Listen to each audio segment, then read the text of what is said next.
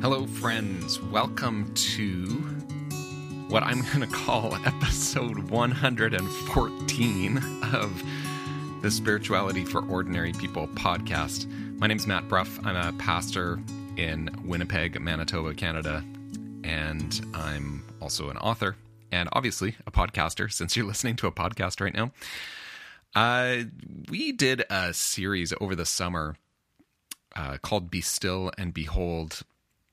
And it was 10 weeks long over the summer, really great series. And we just put that on this podcast feed. It was a series that we put together at my church. And I hope it was helpful for you, or you were able to engage that in some way. And we just put the whole liturgy on the podcast feed. And so I hope you appreciated that. I really appreciated actually the opening psalm every time in the services or in the liturgy. And I don't go back and listen to these, but I did kind of just go and listen to a couple of openings, and I realized, I think if I was going through that, I would have preferred the audio version over the video. They're on YouTube as well, and you can watch. And some of the scripture readings and prayers and things we recorded in some outdoor kind of nice and interesting locations. So I guess that there's that aspect to the video, but I really kind of like the audio. I find that maybe it's a little more personal. I also just love podcasts. So I guess I like listening, and I like going for a walk and listening, or driving and listening. So that might just be my bias. So I did say we're calling this episode 114. That might be accurate. Essentially, I left off before the series quite a number of months ago. The last interview that I put out, I believe, was episode 103, and then we've had 10 in this series. There was a little intro. I'm not going to count that as an episode. And so we'll count all those 10 as episodes. And so, yeah, that brings us to 114. And something I discovered week or so ago is somehow I had lost an interview that I'd done, and then recovered it. And so I'm really happy to be able to bring you this interview that I did quite a while back now. Might have been early 2022 or late 2021. Not totally sure when that recording got done, but this is a recording with AJ Sherrill, and what a great conversation. He at the time had a book out. I think he may even have another book coming out now, or I guess you could be listening to this anytime, but the book that we end up talking about is a book called Being with God. And I'll give you the subtitle in a minute, because I really love the subtitle of this book, and we talk about this in the interview. But I just thought it was really interesting that we just did a whole series on the presence of God as described in the Hebrew Scriptures. And throughout it, I was thinking, well, yeah, I have a book called Let God Be Present, about the presence of God. And then I have this interview sitting here with this really fantastic author and also a pastor. And it's called Being with God, about being in God's presence. And so, I just thought this was really great timing. I'm glad somehow this interview got lost in the shuffle and is able to come out now rather than back, I guess, when it was supposed to, in air quotes, supposed to. Anyway, the subtitle, this great subtitle, Being with God, the absurdity, necessity, and neurology of contemplative prayer. What is that all about? As a pastor, I might say, oh yeah, okay, let's talk about the necessity, like why we need to have, quiet time, why we need to have contemplative prayer, quiet prayer with God, if we're going to think about it that way. But But tell us more about the absurdity part. Why is this so absurd? And maybe it is. But also the neurology. Like, so it kind of gets into brain science a little bit in this book. I was really fortunate to have an advanced copy of this, and I think that was intended so this interview would come out at the appropriate time. So I apologize to AJ and to the publisher Brazos Press, who kindly sent me a copy. But it's coming out now. It's here now. And this book it's not a long book, but it's a really good book. I highly recommend it.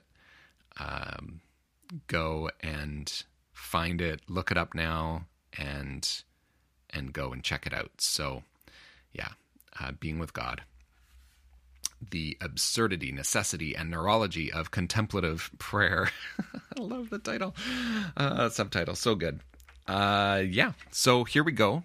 Here's my interview with AJ Sherrill. Oh, and now that I'm going to introduce you, AJ, I'm realizing I want to know how to say your last name. Yeah, yours too. It's Sherrill. Sherrill, okay. And then my last name is Bruff. So I tell people all the time, just the word rough with a B in front of it. I was really hoping it was bro. Yeah, I know. A lot of people call me that. I just let them do it. Yeah. Today on the podcast, I have AJ Sherrill, and it is such a pleasure to have you on this podcast today. Yeah, Matt, it's great to meet you, and I'm looking forward to the conversation. Yeah. The main reason that we wanted to talk today was about your new book that's coming out. It is called Being with God, The Absurdity, Necessity, and Neurology of Contemplative Prayer.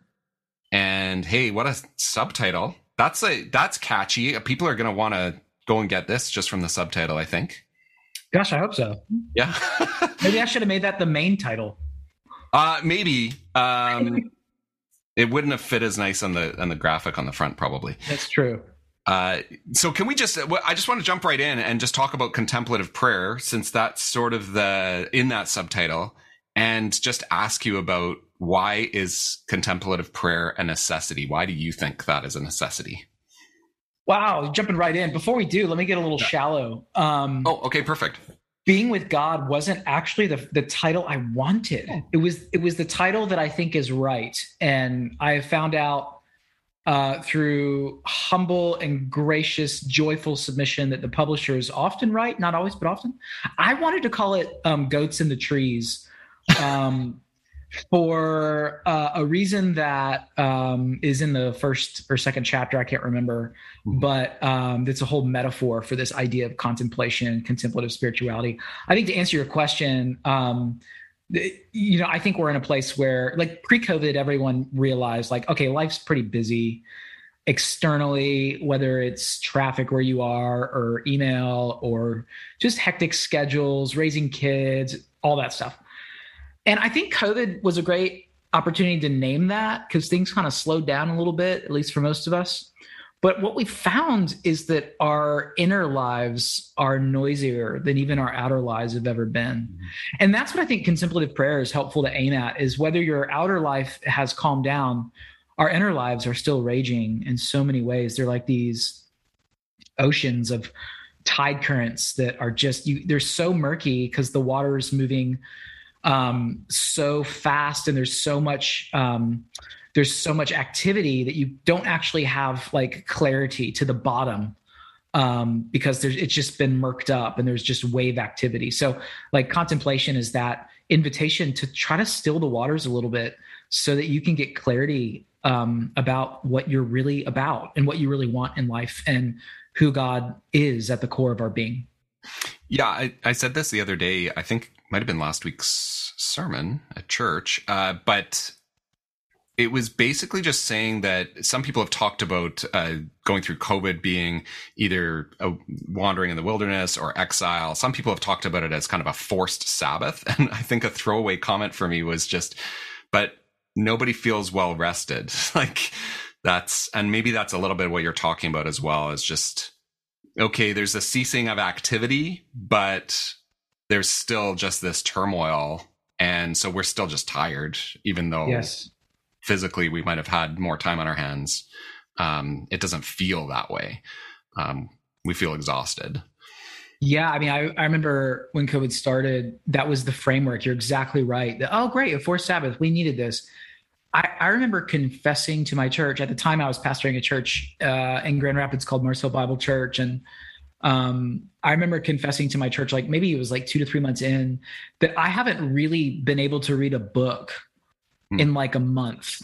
And I probably like you, looking at your bookshelf behind you, I like reading is like there's, God, my family, and reading, you know what I mean? Yeah. Like reading is up there for me. And I just, the mental fear, anxiety, all of that stuff was so high that we just didn't have resource to process things at a deep, at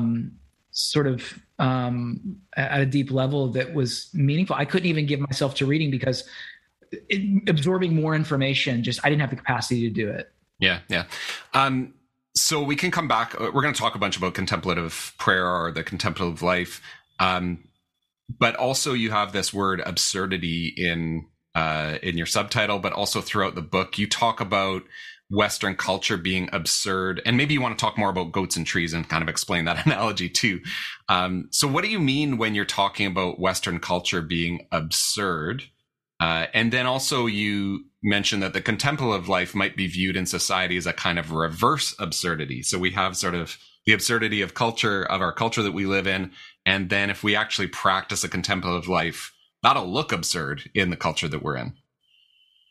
Yeah, so I'll leave the guts and trees metaphor for readers to go find. But the thing that I think illustrates that concept best is on July 13th of 2019, before COVID, there was a concert happening in Madison Square Garden in New York City with J-Lo. And all the lights went out in Times Square because they had a power outage. Thankfully, it wasn't like a terrorist attack or anything like that. Mm-hmm. But so you had 70,000 people stumbling out into Times Square. And they all had their cell phones lit to try to illuminate the path. And, J-Lo was not happy. And everyone was like, the next day, everyone was like, oh my goodness, like, what a shocker. I think the headlines were just like, the lights go out in Times Square. And that's true. Like, that's a shocker, because what do you expect at 4 a.m. in Times Square? You expect lights. Like, what do you expect at 4 p.m.? Lights. What do you expect at 12 a.m., 12 p.m.? Lights, lights, lights. And I remember thinking about that, how weird it was to see. I mean, you can even Google the power outage, and it's creepy to see Manhattan dark in like Midtown area, that's always bright because of Times Square. And I remember thinking at that moment, that is weird. But what's weirder, that the lights went out or that we expect them to always be on? And that for me is like a great lens for absurdity, because that's how we run our own lives. We don't sleep the amount of hours we need every night to really play the long game of mental and physiological health, spiritual health. We max out our credit cards. We do all of these things in extreme. Our diets are crazy. We binge watch and brag about it. Like, everything is kind of like maxed out. And that has become like normal for us. Like, it's not weird to talk about binging shows, to talk about pushing sleep by watching reruns of The Office. Which, by the way, I fully recommend the British version more than the American version of The Office. But I just think that that's absurd, that we have begun to call, I think, what our ancestors would think of as absurd. We've begun to call that normal. So if you live into a different pattern of stillness, silence, solitude, these rhythms that God created the universe for us to be in convergence with, I think that we are the ones that end up looking like we're absurd. So it's kind of like a reverse absurdity, that we would, quote unquote, waste time, or, that we would have anything in moderation. That's sort of absurd in the culture that we're living in. Yeah, that makes a lot of sense. Really like that. You drew a distinction that I hadn't really seen before, between mindfulness and contemplation. Made a lot of sense to me. And so I wonder if you can just kind of walk us through, like, what is the difference?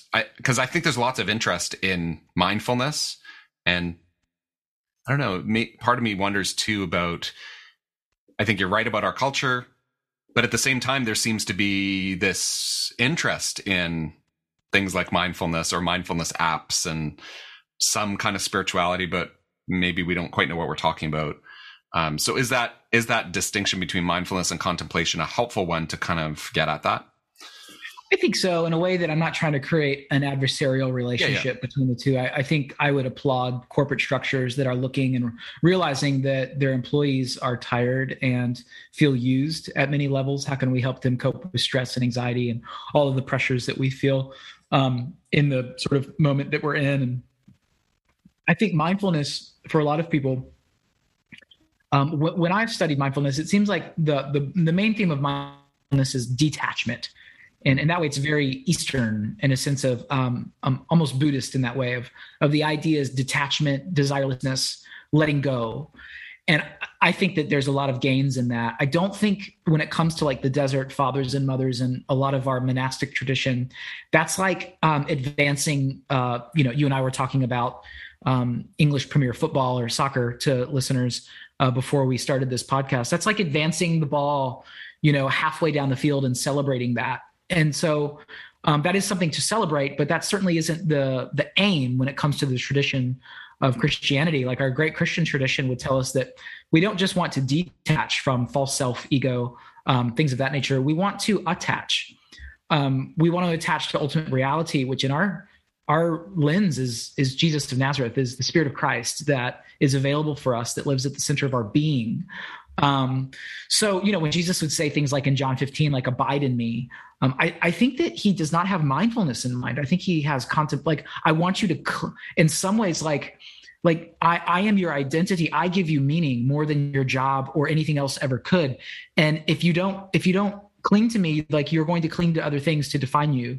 And so I think what happens in contemplation is that we learn to reattach, not just detach, but to reattach to ultimate meaning, which is God that grounds us in our being and who we are. And so I think for me, it's not just a sort of quiet sit into nothingness or into abstraction. It's meeting the God of the universe, the Holy Spirit at the center of my being while on my porch, trying to sift through all of the layers of what I try to attach to that gives me a force of meaning, but that's an illusion.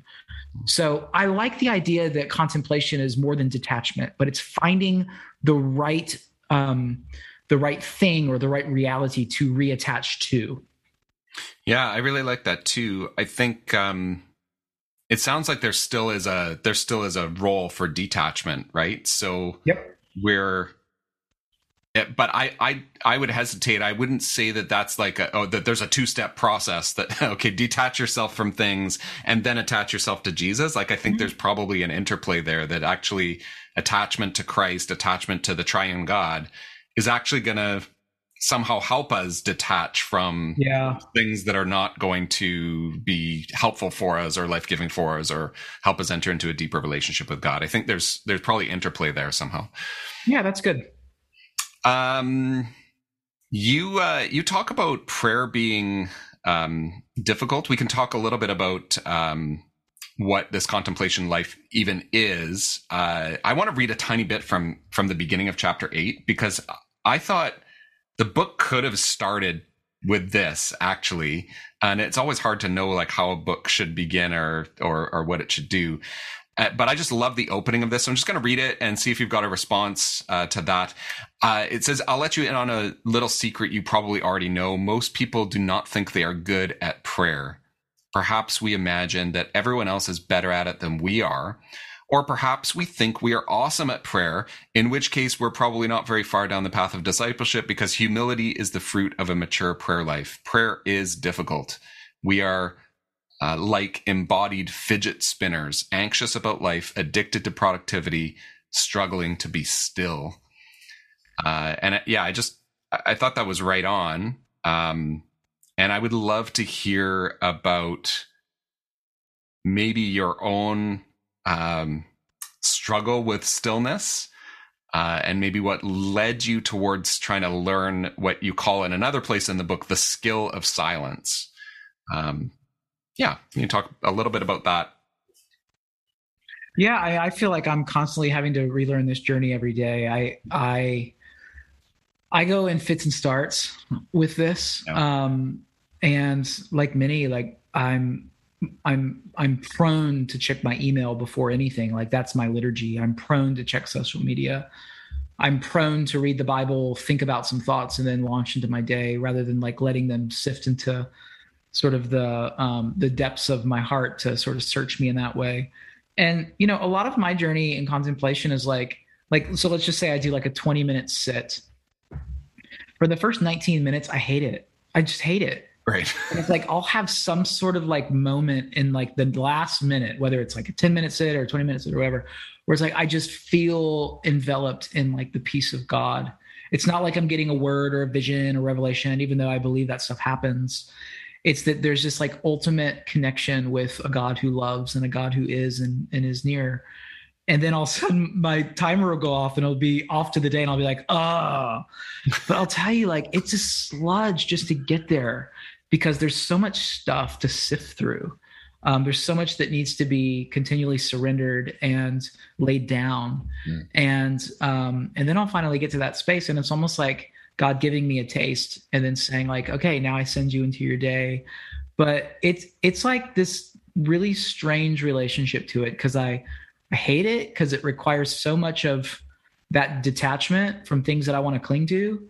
But then when I finally feel like I've gone through that process and I feel a sense of connection with God, which doesn't always happen, but when that does happen, it's like right at that time my alarm goes off.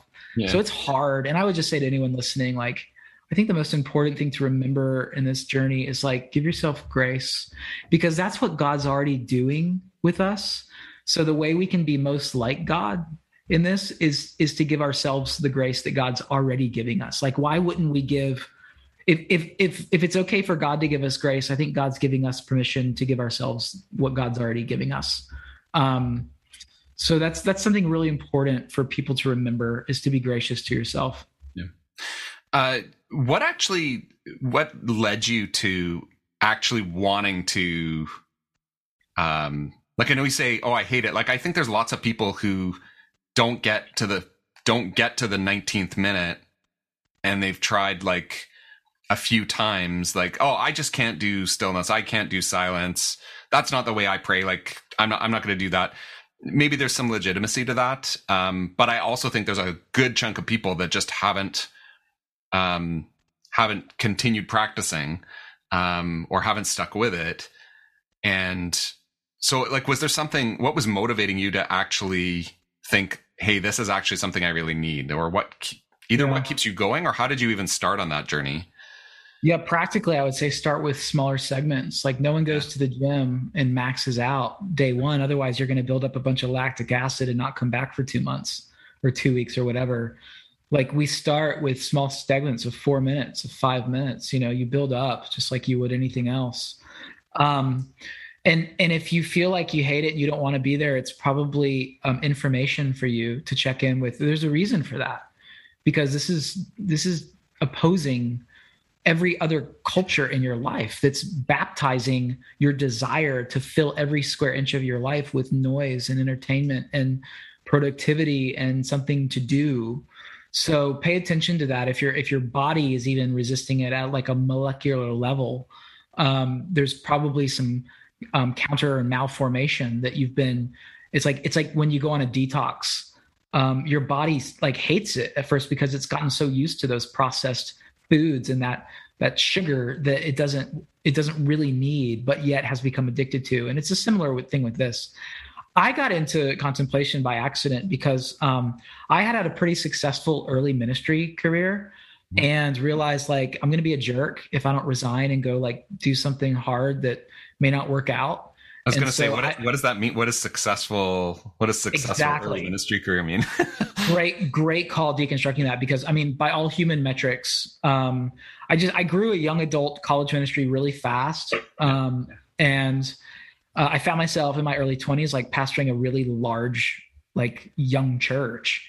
And I realized I don't have the character for this. And it would be good for me not to wake up in 10 years having made like some really bad decisions or like just all the things that come, the trappings that come with the illusion of success and all that stuff. So anyways, I took 3 of my friends and we all like rented a house and we moved to Long Beach, California, just south of LA.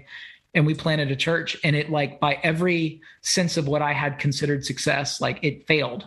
Like, it didn't grow. Within 3 years, we had no money. It was like all the things that we make up in the Western context that you need to, like, thrive and succeed and be a church. Like, yeah, none of those happened for us. Right. And I realized in that season that I didn't know how to pray, because, like, the book begins by talking about 4 prepositions. Like, I knew how to pray at God. I knew how to pray for things and for God. I knew how to pray to God. I didn't know how to be with God. And it became really clear to me in that season that, like, my spiritual well-being is really dependent on sort of like human measures of success, because that's when I believe God's blessing me.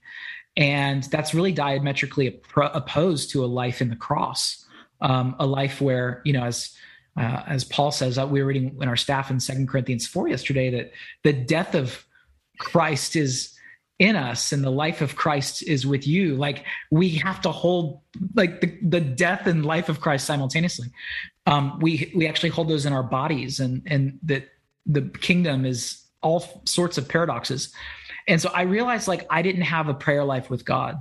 I had a prayer life at God, but I didn't know how to be with God. And so on Thursdays, which was my Sabbath back then, I would go to Manhattan Beach in Southern California and just sit with the Lord and just say, God, you know, what do you want to say to me? And I would just sit there for hours and take walks with God on the beach. And I had to unlearn a lot of the things that I had sort of been steeped in, and just realize to find contentment in whatever situation I find myself in. Even if I don't know if I'm going to be able to pay my bills next month, I'm going to go get a job. You know what I mean? Like, it wasn't rocket science, and it wasn't God saying, I love you any less. If anything, it was God saying, like, hey, I really want to teach you, like, what real relationship that I have in mind means. And that was really good for me. And that was the beginning of my journey. That's a really great, thanks for sharing that.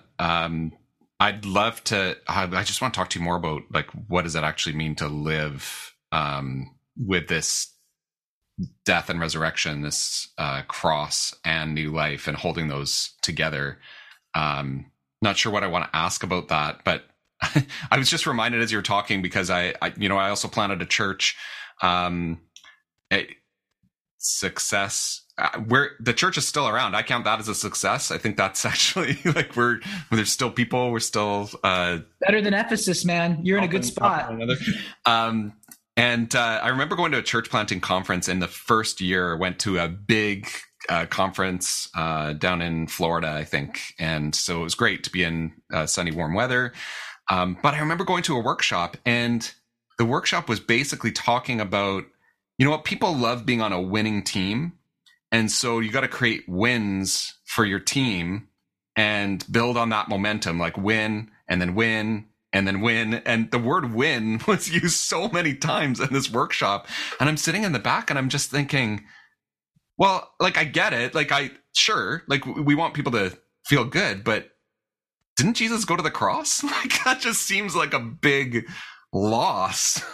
And what do we actually, if all we do is create wins and we're just manufacturing that, or sort of like synthesizing that, as opposed to actually entering deeply into what it means to follow Christ, I don't know. There seemed to be something really lacking in that I took with me, but I was like, there was no other church planting strategy that seemed to be available to me at the time. I think we're maybe in a different world now. This is like about 15 years ago. And I think there's some interesting things going on in church planting now that are actually looking at that. But back then it just seemed like, yeah, the only thing, just, you know, create momentum, build a team, create wins, and away you go, and you'll be successful, or you won't. Like, one of those is going to happen. Yeah, but there seemed to be sort of any reflection on the cross and what it means seemed to be lacking. Yeah, I mean, a lot of that has to do with, that just sounds to me like someone's talking about organizational, emotional positivity, and there's a place for that. I think most people that are a part of the church today, I'm not speaking of like staff specifically, but just humans, don't feel like they're winning right now. Right. You know, like in this, I mean, especially with like what's happened in the last couple of months. Like, I recently bought a stick shift and I haven't had one of those since college, which was like 20 years ago for me. And it's occurred to me how frustrating it is when I'm in third gear and I drive an old Jeep Wrangler. And it's like, I so deeply am excited about getting into fourth gear. And then the traffic patterns will shift and I'll need to downshift to second. And it's so frustrating because I know in my head what I want to do. And then I know like what my context is telling me I have to do. And I think that's where a lot of pastors feel right now. I think that's where a lot of people feel right now. Like COVID has been one of many pretty sizable downshifts that we're constantly making. And just when we think we can upshift to 4, we have to go down to 2 because a new variant is around the corner or hitting our whatever, right? So that's like a pattern of loss. And if we don't reframe that, then it leads to all sorts of anger and frustration because we have a will that so deeply wants to win. And I mean, to be able to mean it and pray with Jesus, thy will be done in the Lord's Prayer, some things we pray so frequently, at least in the Anglican Church, that's like really hard because I mean, my and thy sound really close to it. Like my will be done is like my daily desire, but to really like surrender that and to know that somehow in the economy of God, even in our seasons of losses, there's tremendous resurrection power in that weakness. Like that sounds really good on like a thesis. And that's really hard to do when you're parenting, or when you're getting up, going into an office culture that is just toxic or something like that. Nevertheless, that's where like Jesus doesn't say, blessed are those who sit with those who are poor in spirit. Like Jesus says, blessed are the poor in spirit. That literally there is a hidden blessing, just like in contemplative prayer, there's a hidden blessing in that moment. Like God is present in those places in ways that maybe God isn't as present or present in a different way in other places where we're winning. God seems to be very committed to those places that we're not winning. God seems to be committed to being there somehow. And I think beginning to see things with kingdom eyes is really what the invitation is right now. That the way we've, just like the culture of absurdity that we talked about, we consider so many things normal that are really absurd to the kingdom of God. And if we can shift our pattern of seeing this moment, we might actually notice things that have been there all along. We've just not been vigilant to see them. And I think maybe that leads back to the idea of that you were talking about attachment, because I think you've got to cling to God in all of that. Because the hard thing is that anytime that God gifts us with something that looks like success, anytime we're gifted with, something has gone really well, and that is a blessing, and that's wonderful. Like the temptation is we cling to that as opposed to continuing to cling to God. And I think that can be really, really problematic. Maybe that's speaking as a pastor, because I think pastors particularly might struggle with that, but probably everybody struggles with that a bit about, I've got some level of success here. I'm going to cling to those things and not cling to God in the midst of both the struggle and the joy. I think that's so true. I was reading in Psalm today. I finished with Psalm 150, and I noticed it's just all about praise. Yeah. And it's interesting to me in a book that it's chock full of lament and like being honest about the harshness of reality. And even so much of like, would you destroy those babies of those enemies of mine? I mean, you got to be in a pretty dark spot to pray that prayer, right? That it ends with praise, that no matter what we're going through, nevertheless, like doxology and praise is the final word, is the one that actually wins the battle for us. I think is a really good word for my church right now. Like, I want our church not to be optimistic, but to be hopeful. Yeah. And here's what I do know, like in the resurrection of Jesus, we know where the world is headed because we've already seen it in him. And so like in the midst of whatever crosses we're bearing right now, to know that like the final word is life and more life and flourishing life and shalom life, like that somehow helps us to bear these moments of whatever we're carrying in a way that can look forward to a cloud of witnesses cheering us on, saying, keep going, take the next step. There is more for you. There is a future, and you've already seen it in my son. That's something. I don't know of a better story in all of the universe than that. That's fantastic. Let's put in a little commercial for the Book of Psalms as good devotional material. And so ending in praise, and Psalm 1 is one of my favorites, where the opening is this image of being rooted like a tree. You're planted by streams of living water, which I think again is another, you kind of have those two different images of the contemplative life, one of this joyous praise at the end of the Psalms, and one of this, well, yeah, we need to be by the streams of living water. Like, we need to actually have our roots go deep. And that's where it starts. That's the beginning of the Book of Psalms. So that's been something that I continue to return to, is read through the Psalms regularly. And that's kind of Presbyterians have been doing that for a long time. I think Anglicans do that as well quite a bit. It's part of our tradition. So I appreciate you bringing that up. Can we talk about neurology for a bit to just shift? Your book talks a little bit about neurology, which is kind of fun. That's kind of people are interested in that. What I was most interested in was you wrote a little bit about the difference between the prefrontal cortex and the amygdala. And I think some people might know about that. But I was curious about how the difference between those parts of our brains, what that difference is, and then how that relates to spirituality or for prayer or all the stuff we've been talking about. Yeah. So, I mean, just basic, here's what we know about the brain right now. It's more interconnected than sometimes people like to think. A lot of times it's easy to divide them into regions and to think they all do separate things, but there is some interdependence in your pathways that connect these systems together. So I want to preface it with that when I talk about an area of the brain, I don't mean that's the only place that can take place, but that's what we sort of primarily see it as its main. And you're going to preface it with, you're not a doctor and you're not giving like brain advice. Yes, particularly on the neurological side. But I'm friends with these people, and they've legitimized what I'm attempting to say here. So the amygdala, I mean, imagine it as your fight-flight center. So this is what right now the media is targeting on all your ads. This is what's inducing our emotions. It's a detour to the soul, is through the amygdala. You don't have to do the hard work of helping people analyze and reason. And I think it's why our society is so crazy right now. You Canadians are much more peaceful than we are. But when you look at just what's being targeted right now, marketing firms know that it's a lot cheaper to target your amygdala than anything else, and it induces behavior more quickly. But it overrides your prefrontal cortex, which is your sort of processing center, where imagine that's the CEO of your brain, sort of the one that analyzes. You do have some emotional, receptors there where you can process emotionally as well. But a lot of the area of our brain in our prefrontal cortex that stays offline throughout most of our day is the area that is responsible most for empathy and compassion.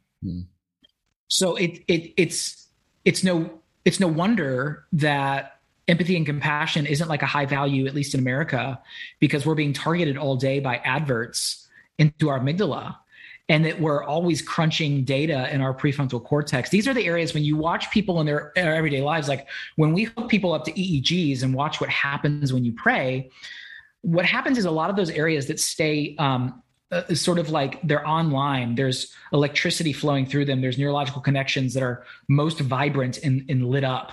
Those are in the areas of our prefrontal cortex and our amygdala that are responsible for flight, for a lot of analytical structures, things of that nature. What is often dormant is that empathic, compassionate part of our prefrontal cortex.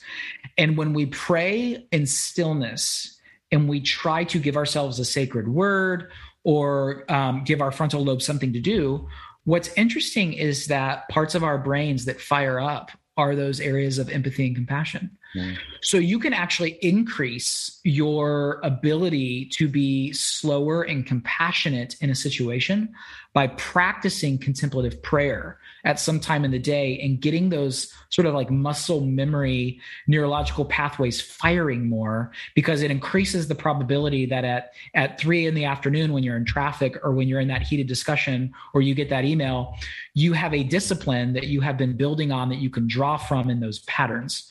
And so so this practice isn't just like for the morning or whatever. It actually, the more you do it, the more you begin to realize that it's building stronger connections in your brain structure that you can draw from as a resource when you need it, and not just react to life. Most of us live a reactionary life. And strengthening neurological patterns in parts of our brain is part of learning to detach, to step back, to be still, to be patient, and then make a more logical, rational, spiritual decision so that you don't fracture the relationships around you, which, by the way, is the way that we can love God the best, is to love each other well. And so I think those things matter. Practice matters. I'll illustrate it really quickly. Remember the Hudson plane that glided onto the Hudson River? Yeah. Yes. So there's Canadian geese, if you will. They flew into the motor or whatever that's called. Yeah. And a lot of people, the next day the headline was Miracle on the Hudson. And I remember N.T. Wright writing about it saying, but was it? Because this was a guy who had practiced gliding like for years. So when that moment came, he didn't have to get out the manual. He already had been practicing in such a way that he knew his sort of neurological patterns of gliding took over. And he knew, I don't have to try to get back to the airport, which we can't, we won't make it. I'll just glide it. I mean, I would say 9 out of 10 pilots would be like, what? I don't know. I don't practice gliding. That's not my hobby. Well, that was Sullenberger's hobby. And so I think that's a great illustration of when he needed to show up in a situation best. He had practices to draw from that naturally then glided him onto the Hudson River. We see it as a miracle, but he saw it as a hobby. And he's just flexing his muscles of what he had built over the years. And it's like that right now in life. And that's why I think contemplation is really helpful for the sake of the world. That's really cool. I think as well, something that helped me think about this is I can get into a fight with somebody, like an argument with somebody, and it's heated, and then I'll regret it. And the first one is my amygdala, right? Like the first one is that fight or flight.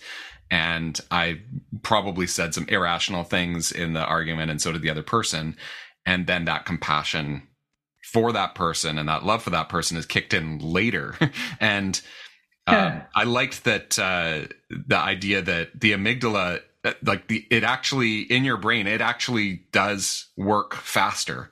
So you actually can't really stop that from happening. Yep. But I love what you're saying about how contemplative prayer actually helps us practice the slower part of our brain, getting some more time, getting some precedence, like having the opportunity. And it's not that we're never going to react, and we should react, but it's just kind of understanding that I think is quite helpful for people.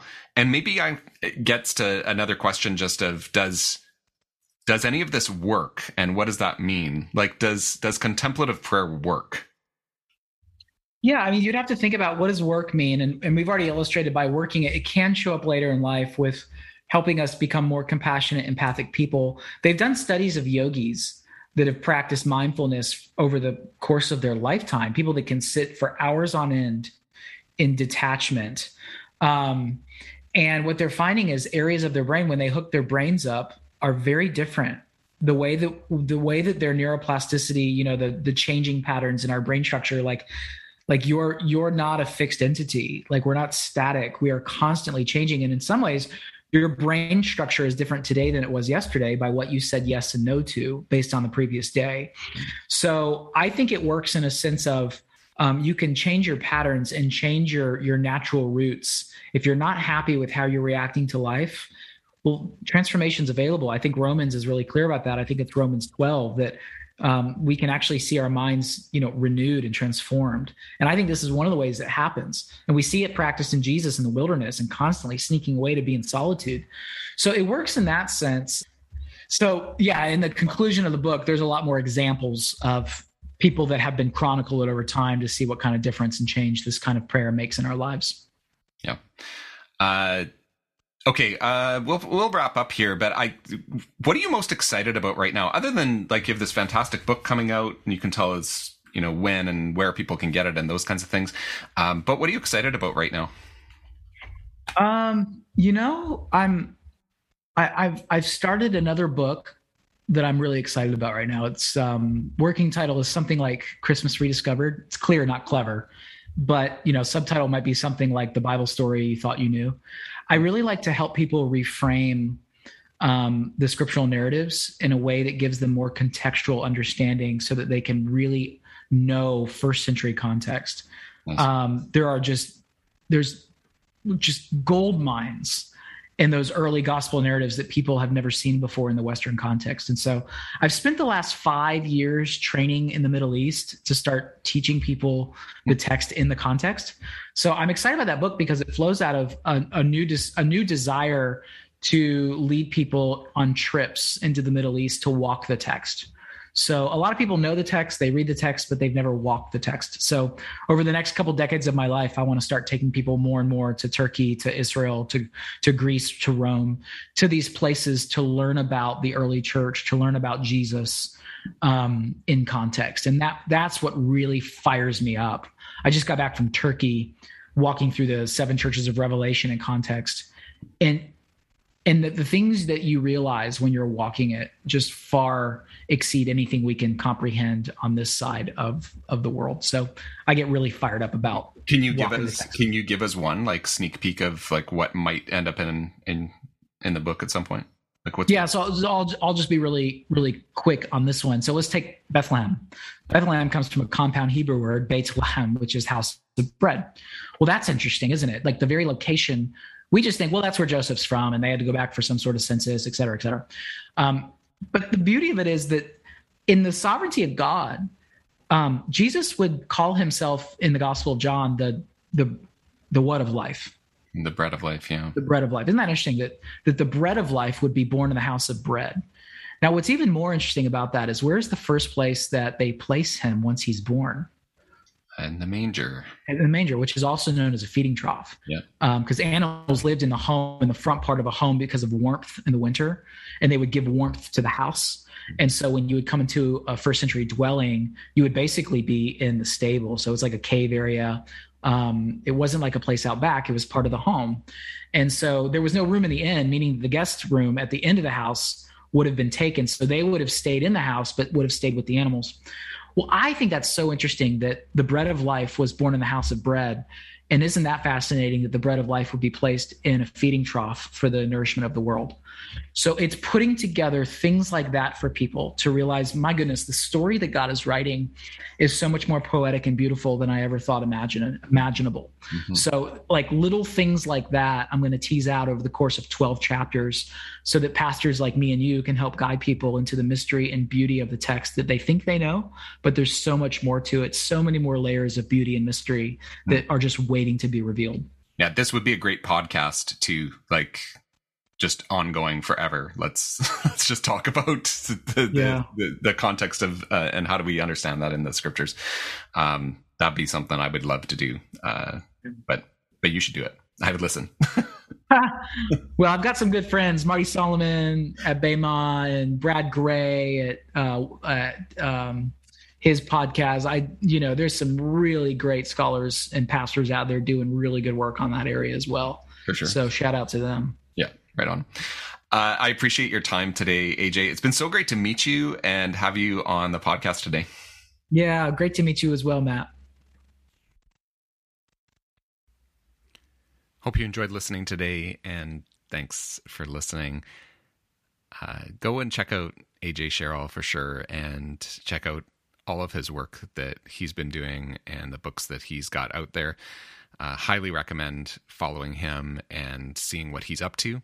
I'd also really appreciate it if you were able to give a review for this podcast, or just even go and visit a couple of my websites. You can go to spiritualityforordinarypeople.com or go to mattbruff.com, mattbroughh.com, and you can see a bunch of things that I'm up to as well, my fiction work that I do, and also my books, and especially kind of with our theme of being with God and the presence of God. Go and check out my book, Let God Be Present.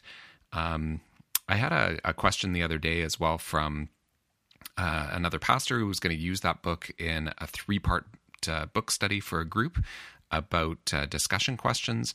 There are couple of different editions of that book that are floating around out there. One has chapter questions in it and one doesn't. So if for some reason you have one that doesn't and you want chapter questions, or if you're just wanting to do a group discussion, send me an email and be in touch. You can always email me at matt@mattbruff.com. Again, thanks so much for listening today. Take care.